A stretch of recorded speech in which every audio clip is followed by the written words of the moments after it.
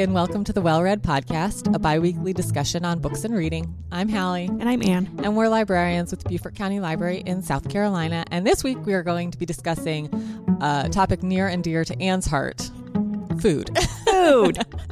Actually, books related to food. Yeah. Anne, you consider yourself a foodie, is this correct? Sure. I don't know that I've ever used that word about myself, okay. But I guess I fit. You do, Probably. I would say. Yeah. I really like food. I really like learning about food. I like researching food. I like going to any restaurant that I can find, and I like all kinds of foods from other countries, and I like reading about food a lot. So, but you like all those things too. So I don't know that I'm that different than you. No, but I don't know. Do you have multiple magazine subscriptions about food? Okay. See, that's different. That's where I like to eat. Yeah. That's where it kind of ends for me. Like, I just like to eat a lot.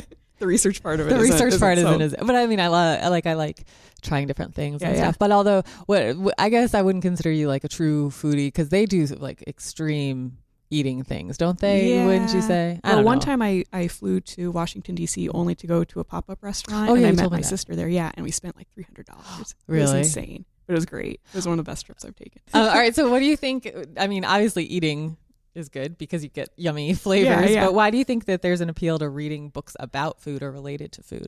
I think at least for me, I like bringing in other things I'm interested in my real life into the book world. So any topic that I can kind of merge my two interests, or any of my interests, one of them being books and the other being food or whatever, other Eurovision probably. If I can combine those. A book. Oh my gosh. About Eurovision and food, would that be like your dream? A cozy mystery about Eurovision and a my chef heart just or something? Beating so hard. Yes. Somebody out there, get on that. No, don't take our sweet idea. Oh, you're gonna write it yourself? Yeah. Okay. my jaw is completely dropped right now, and my eyes are all wide. But I guess there's something really satisfying about that to me, to have these things combined and have, like, I get ideas for recipes, I get ideas for things I want to eat. I think that food is something that we're completely beholden to in our lives, and so when you can make it fun, it's a lot more enjoyable. And books are something that are really important to me, and something I can't do without. And so those two things being combined is just like the perfect combination for me. All right. Well, what's your first suggestion then? My first book is called Food Whore, a novel of dining and deceit by Jessica Tom. And the description on the back of the book defines food whore as someone who will do anything for food, which pretty much tells you what this book is about. It's about a recent college grad named Tia Monroe, who is beginning her graduate studies at NYU at their prestigious food program. And she's gained a little bit of fame in her college career for an article that she wrote for the college paper about a dish that she had cooked with her grandfather. And that article ended up being picked up by the New York Times. And so she thought that this article would make her a shoo-in for her dream internship with a woman named Helen Lasky, who is in the book is a former New York Times food critic and cookbook author. And I think she's kind of supposed to be a stand-in for Ruth Reichel. Oh, okay. She sort of gives that impression to me. But instead, she's assigned to work the coat rack or the coat check, I should say, at a Manhattan restaurant, which is not ideal. No. It's not something anyone wants to be as their internship. So she's sort of left feeling adrift about her future and what her place is going to be in the food world. But during one of her shifts at the restaurant, she has a chance encounter with Michael Saltz, who is the current New York Times food critic in the book. These are all fictional people, I should say. Don't get confused. Yeah, this is not a memoir that you're talking about. And he offers Tia the chance of a lifetime. He says that if she will ghostwrite his restaurant reviews, she'll be able to eat at the best restaurants in New York City. She'll get a lavish expense account for clothes, and she'll be propelled into this amazing food career. But the reason that he's offering this is a career-ending secret that he has, which is that he's lost his sense of taste, which is really a big deal. Yeah, that's super drama. So Tia says that she has nothing to lose, and she agrees to do this, and she enters this world of celebrity chefs and luxurious restaurants and trendy New York hotspots, and everything is really great, and she thinks she's had it made. But then the excitement begins to fade once she realizes that Michael Saltz is taking credit for all of her words, and she's not. She's just this completely silent partner in this agreement. So as she's becoming more involved in this new lifestyle, she starts to lose touch with all of her family and her friends, and she has a boyfriend that she neglects, and she has to decide if she's going to give into this new way of life or she's going to retain her soul, basically, and she has to decide what she's willing to do for her career and for food. which if you think this sounds a lot like The Devil Wears Prada, it is a lot like The Devil Wears Prada, which is really a standard chick lit formula of the girl comes to the city, she becomes enchanted with the lifestyle there, and then starts to lose herself and has to decide what she's going to which path she's going to take. And that's fine. That's just how chick lit works. But what sets this apart is that the food writing is really exceptional. The author, Jessica Tom, was herself a food critic for the Yale Daily News, and she has her own food blog, and I'm completely in love with how she writes about food. I find that for myself, it's really easy to describe bad experiences or bad movies or bad books or bad food, but it's really hard to explain why something is good, and she does such a good job with it. She is really able to take words and make your senses come alive with them. She's really talented in that regard, and so I really enjoyed that part of the book especially. And this is just a light, quick read. It's something that's fun for an airplane ride or a beach read, and if you love food and you love food descriptions, you'll be very, very happy with this book. That sounds really fun. Yeah, it was a good time. It's called Food Whore by Jessica Tom. All right, well, I'm going to skip actually from what I was planning on talking about first to the one I was planning on talking about last, which is Garlic and Sapphires, The Secret Life of a Critic in Disguise by Ruth Reichel, because she was a food critic for the New York Times. So she's sort of, like you said, the real person behind this fictional character that you just talked about. Reichel is the former editor of Gourmet Magazine. Sadly, Gourmet Magazine is no longer. And she was a food critic for the LA Times earlier in her career, and then she was wooed away by the New York Times to be their critic.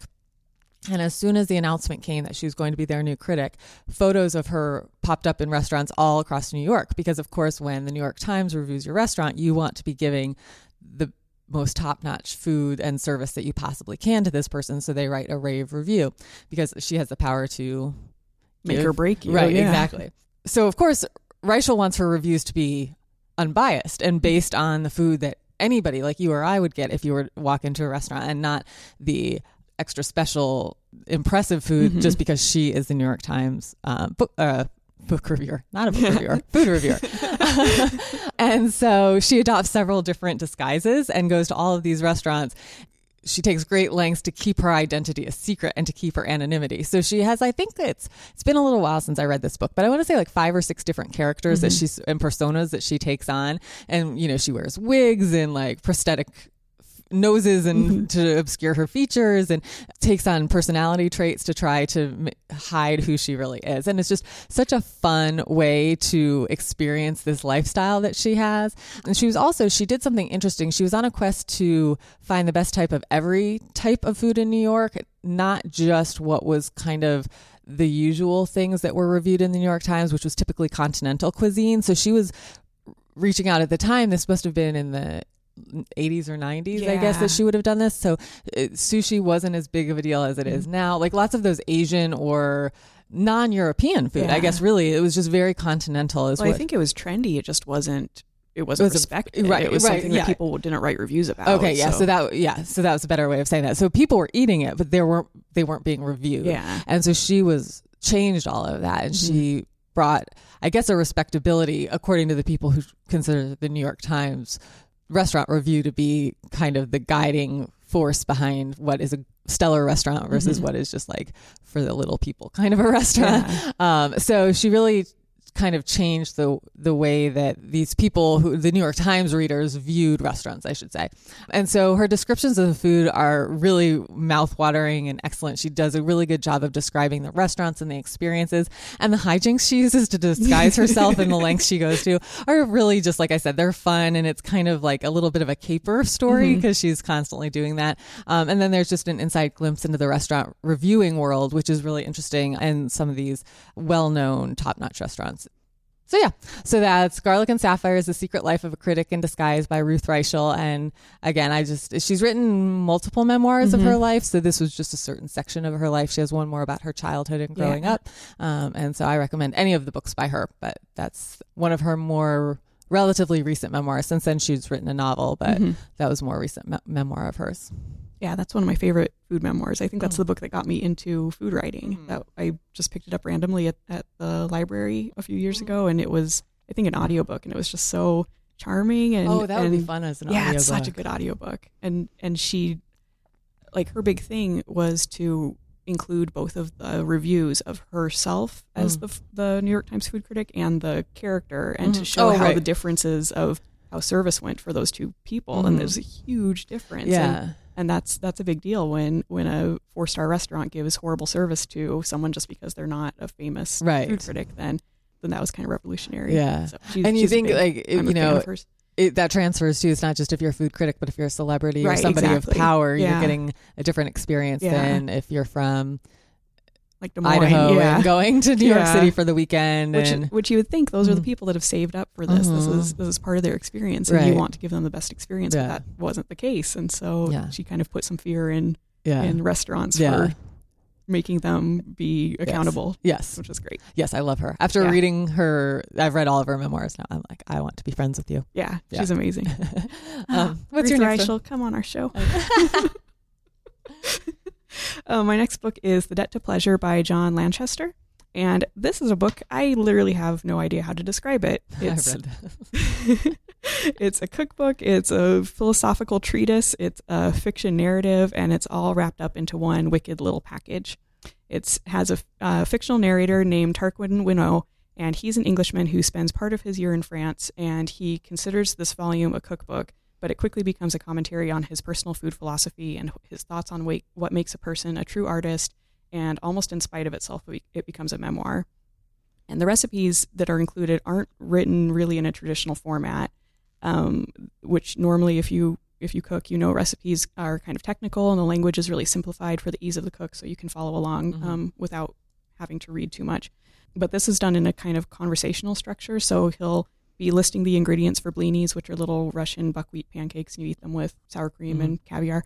And he goes off on this tangent about the goddess Ceres and the Greek and Roman ceremonies that are held in her behalf, and how part of that included lighting the tails of foxes on fire, and how no one knows why that's the case. And it's just this huge tangent in the middle of a recipe. But they're all if you're like me and you just sort of love little trivia things, then there are all kinds of little fascinating tidbits to latch onto that are really fun. So while he's telling these recipes, he starts to reveal parts of his own history, which are often tied to food in some way, but they illuminate his life in different ways. So he'll talk about the family housekeeper who was fired for stealing jewelry, but she also made an amazing Irish stew. So that's all included in his cookbook.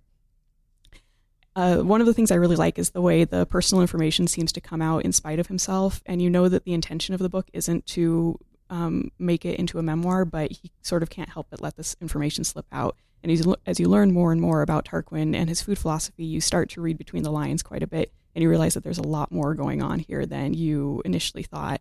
And I don't want to say anything else because the pleasure of this is watching how this unfolds, but it completely blew my mind when I read this probably 15 years ago at this point. And it's a really, really short book. It's about 250 pages long. It's just this kind of cute little package. It has a pear on the cover. It's adorable. But it's something you really want to take your time reading, and probably have a computer next to you so you can look up words and concepts and any number of trivia points that you won't know what they are.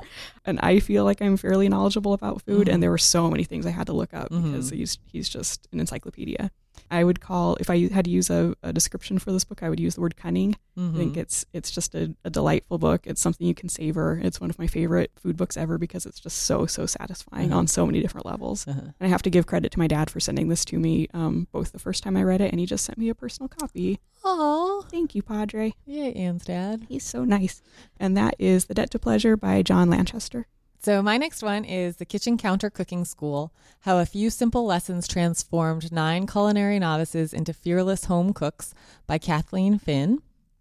And Kathleen Finn graduated from Le Cordon Bleu in Paris, and she returned with no idea of what to do next. She wasn't sure if she wanted to be a chef or what form. She was a writer, so she wasn't sure, how exactly to transfer her skills and knowledge that she just gained into her future.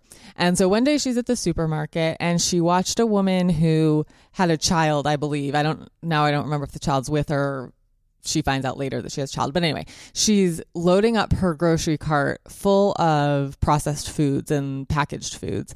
And so Kathleen strikes up a conversation with this woman and convinces her relatively quickly the importance of buying fresh ingredients and how easy it can be to make a recipe from scratch that's much better for you and cheaper than all of these processed foods that she was putting into her cart and about to feed her family. And so it's a successful little interaction in the grocery store. But then Kathleen goes home and she starts thinking about it, and she's trying to figure out why so many people shy away from cooking the way that she's now been taught and just sort of ingrained in her that this is what you do. And she realizes that it's intimidating. People aren't quite sure what to do with fresh food and, natural foods and things. And it's just a lot easier, and they think faster to pick up all these processed foods. So she gathers women who don't feel confident in the kitchen for various reasons. And she decides to teach them the basic kitchen skills they need to give them assurance to try to branch out from relying on these sort of calorie rich but not nutritious foods. And it's not always that they're only cooking processed foods. It's like, it's interesting. I think I said 9 women. Yeah, I think it's 9. She goes and has them each show them what's in their pantry and in their refrigerator. Oh, wow. And then has them cook kind of their noteworthy meal that they would teach, like what they were known for. Yeah. They would feed to their family or on a special occasion or something like that.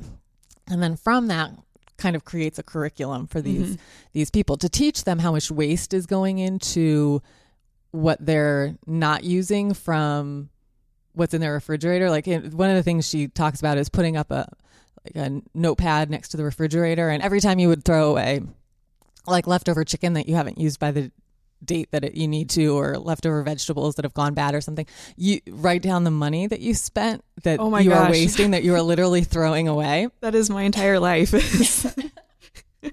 Just thinking, I wasted money on that. But I mean, it's eye-opening because you don't think about that. And she's like, not only is it the money that you're wasting, but think about all the money and time and effort went into raising these things and transporting them to your grocery store, and then you're just and animals that gave their lives for this. Yeah. So that's kind of the premise of it. So she takes these women and teaches them really the basics. It's like how to hold a knife, how to roast a whole chicken. She teaches them about flavors and how they can take basic simple recipes and make them interesting and flavorful based on flavor profiles. And basically, she just demystifies cooking and makes it seem like something anyone can do, as well as showing people that what they think of as being faster or cheaper or more convenient isn't necessarily. Like if you have it all in your pantry and in your refrigerator, it's a lot easier to cook from those things than go to the grocery store and spend extra money on processed and packaged food. So it was really inspiring. I read this several years ago. I have 2 sisters and my mom, and we decided to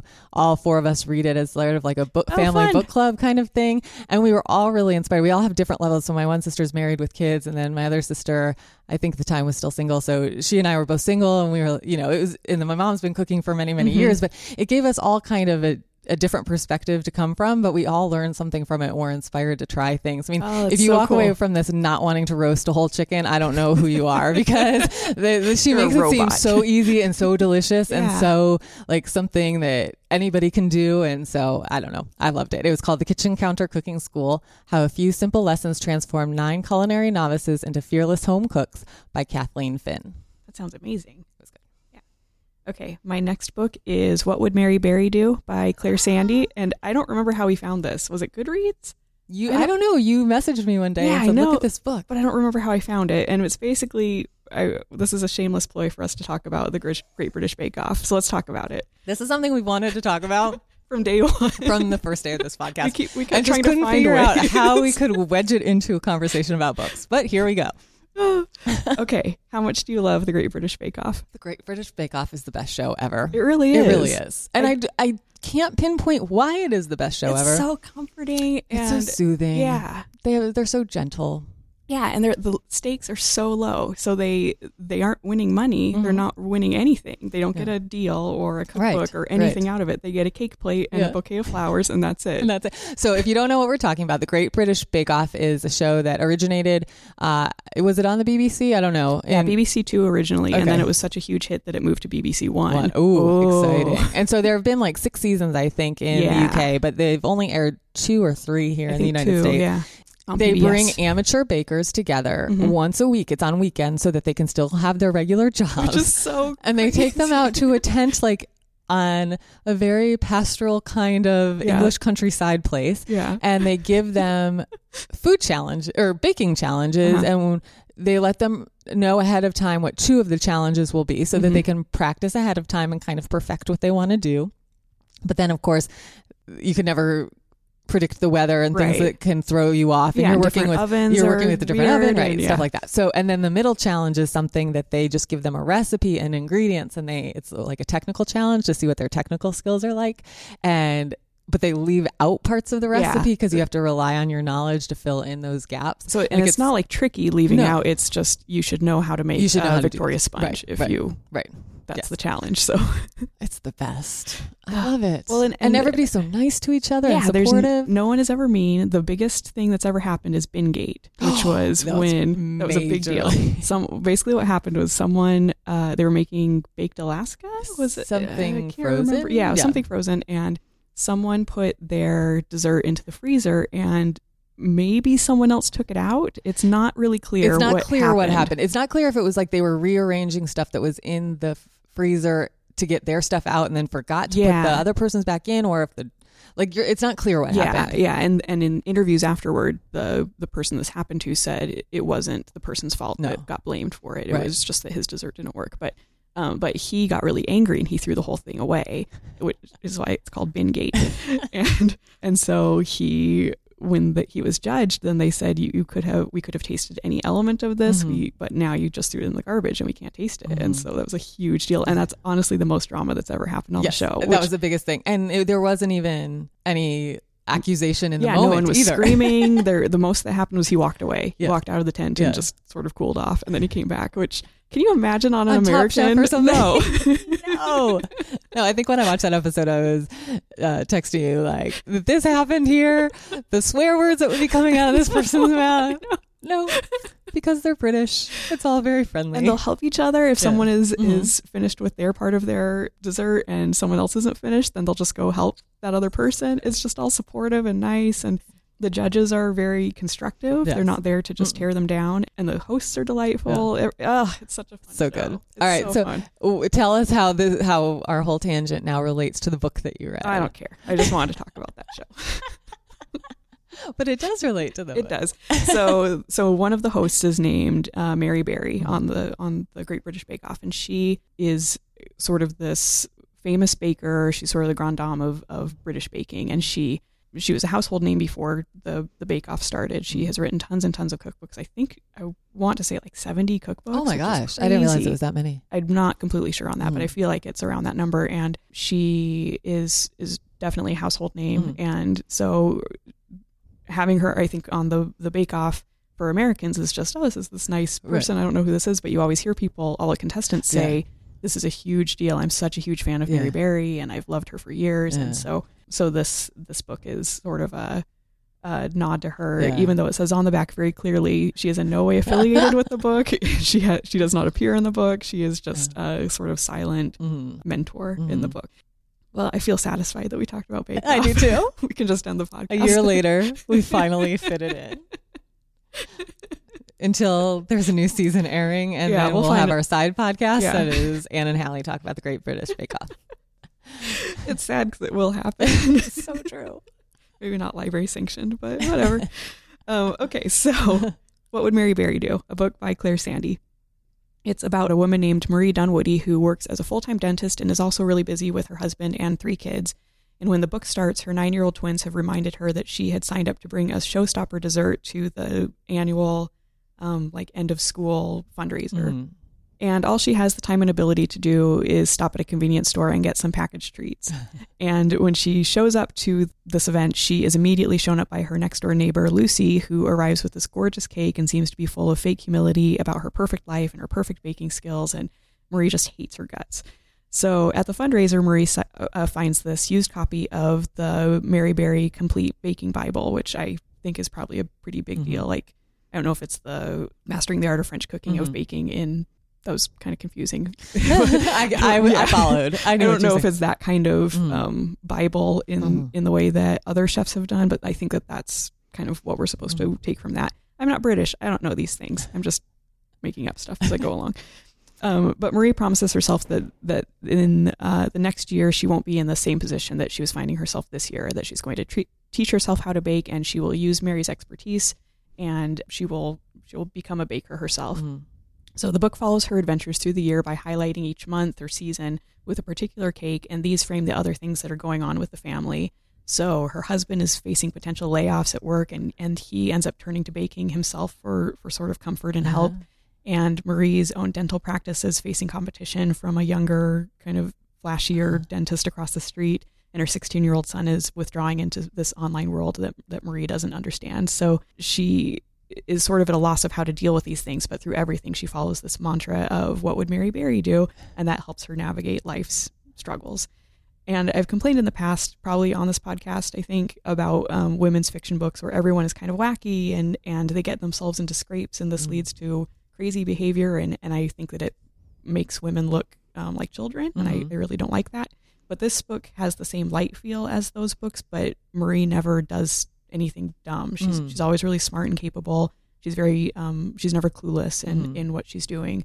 She makes some dumb baking mistakes, but that's sort of to show that she's a novice at the beginning, and then she gets her stuff together later. So it's full of warmth and good humor, and it describes lots of delicious desserts. So make sure you have something sweet on hand while you're reading this.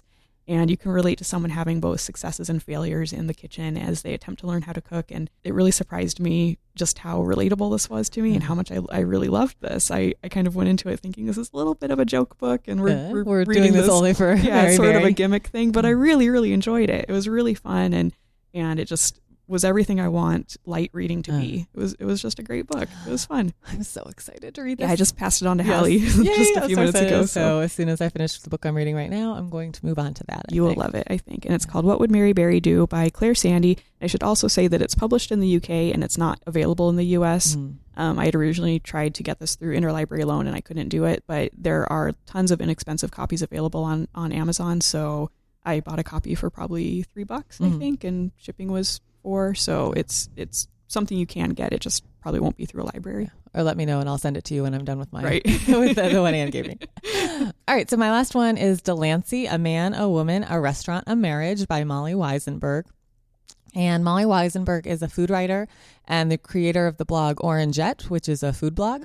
And after she and her husband got married, he bounced around between multiple career paths. He seems like the kind of guy who like gets super focused on one thing and then that's all he spends his time doing, and then kind of gets sick of it and moves on to or something else. Not that he gets sick of it, like something else captures his attention, so he moves on to something else. Interested in lots of things. Yeah, so he becomes completely fascinated and completely immersed. But then 2 months later, he's moved on, something new. So he comes home one day and comes up with the idea. He's originally from New York City and he moved to Seattle, I believe, to be with her, to marry her. And so he comes up with the idea of opening a pizza restaurant in Seattle, similar to what he would have gotten New York pizza that he misses. And it's 2009. The economy's not so great, probably not the best time to open a restaurant. But Molly is supportive and, wanting to be a good partner in her marriage. And so she supports him, kind of in the back of her mind, figuring that this would be like any of his other flights of fancy and he'll drop it in the not too distant future.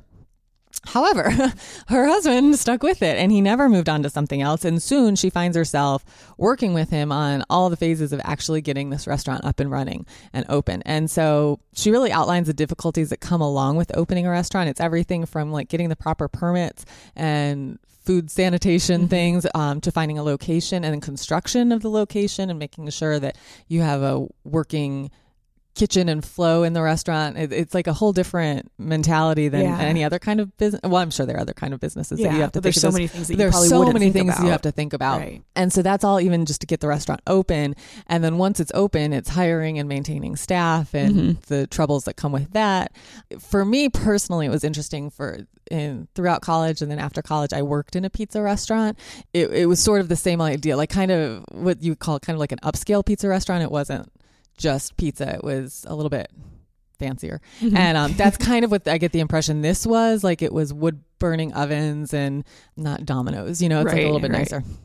So as this insight, I had sort of an affinity to all the things she was talking about because I kept thinking of the place where I worked, which I have very fond memories of and fond feelings towards. And so I appreciated the little small details that she mentioned that I thought if you weren't a big food lover or like had experience in a restaurant, maybe would just go over your head. But after having worked in a restaurant for a while, you kind of, I don't know, there was just something about it that seemed very realistic. And obviously it's a memoir, but you know what I mean? Like I could identify with what she was going through. But eventually she realizes that if she wants to stay married to her husband and they want to continue loving each other and being supportive of each other, she needs to back away from her involvement in the restaurant because it's too much for her. She doesn't want to, there's kind of like a big blow up that she and her husband have one day at the restaurant, and she leaves and she realizes that she just needs to leave it in the hands of her husband and be less involved. She's still involved, but not on like the day-to-day workings of it and involved in the personnel management and things like that.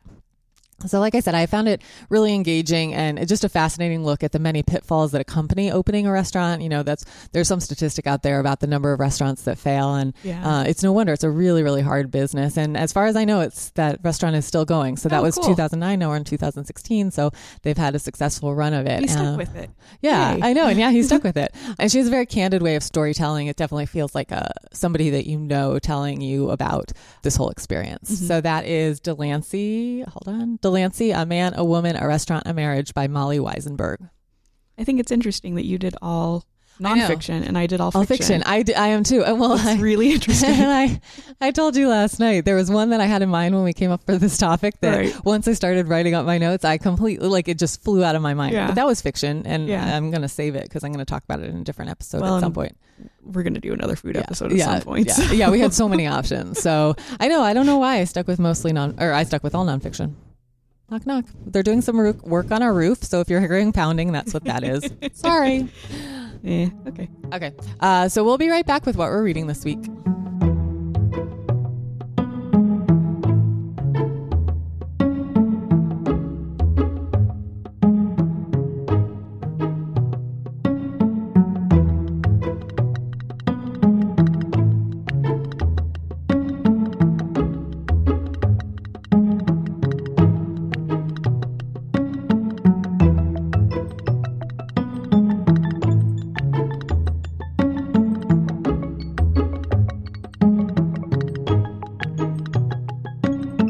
And what are you reading this week?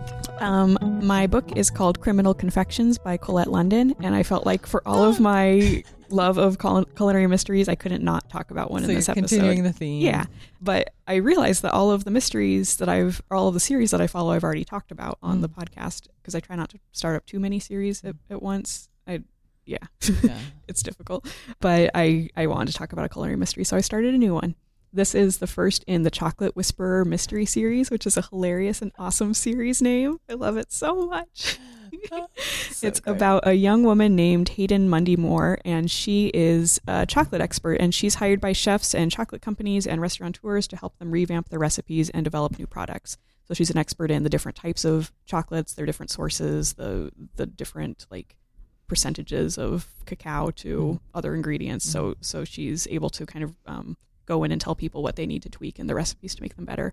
And she's able to travel the world for this job, but her latest client is a family-owned chocolate company named Lemaitre in San Francisco that's just opened up an all-chocolate spa just outside of the city.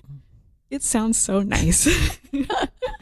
So Hayden has been invited to the spa for a retreat for company executives and other industry insiders while she's finishing up a report for the company about their latest chocolate line, which claims to have medicinal properties.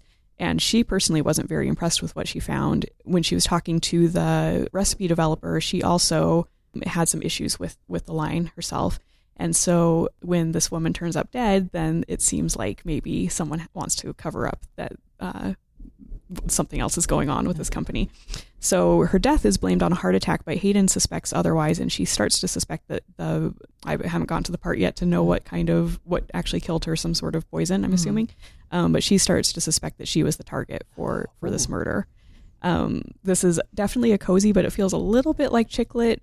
Hayden herself is a little bit more sassy than you find in your typical cozy mysteries. She doesn't live in a town full of eccentrics. She's kind of this jet setter, which isn't normally what you find, but it still really has all the same, like bloodless death and no sex and no actual violence in any way. So you'll still get that same cozy appeal. There's lots and lots of descriptions of decadent treats and intriguing chocolate-based spa treatments. So make sure you have chocolate on hand if you don't want to hate your life while you're reading this book.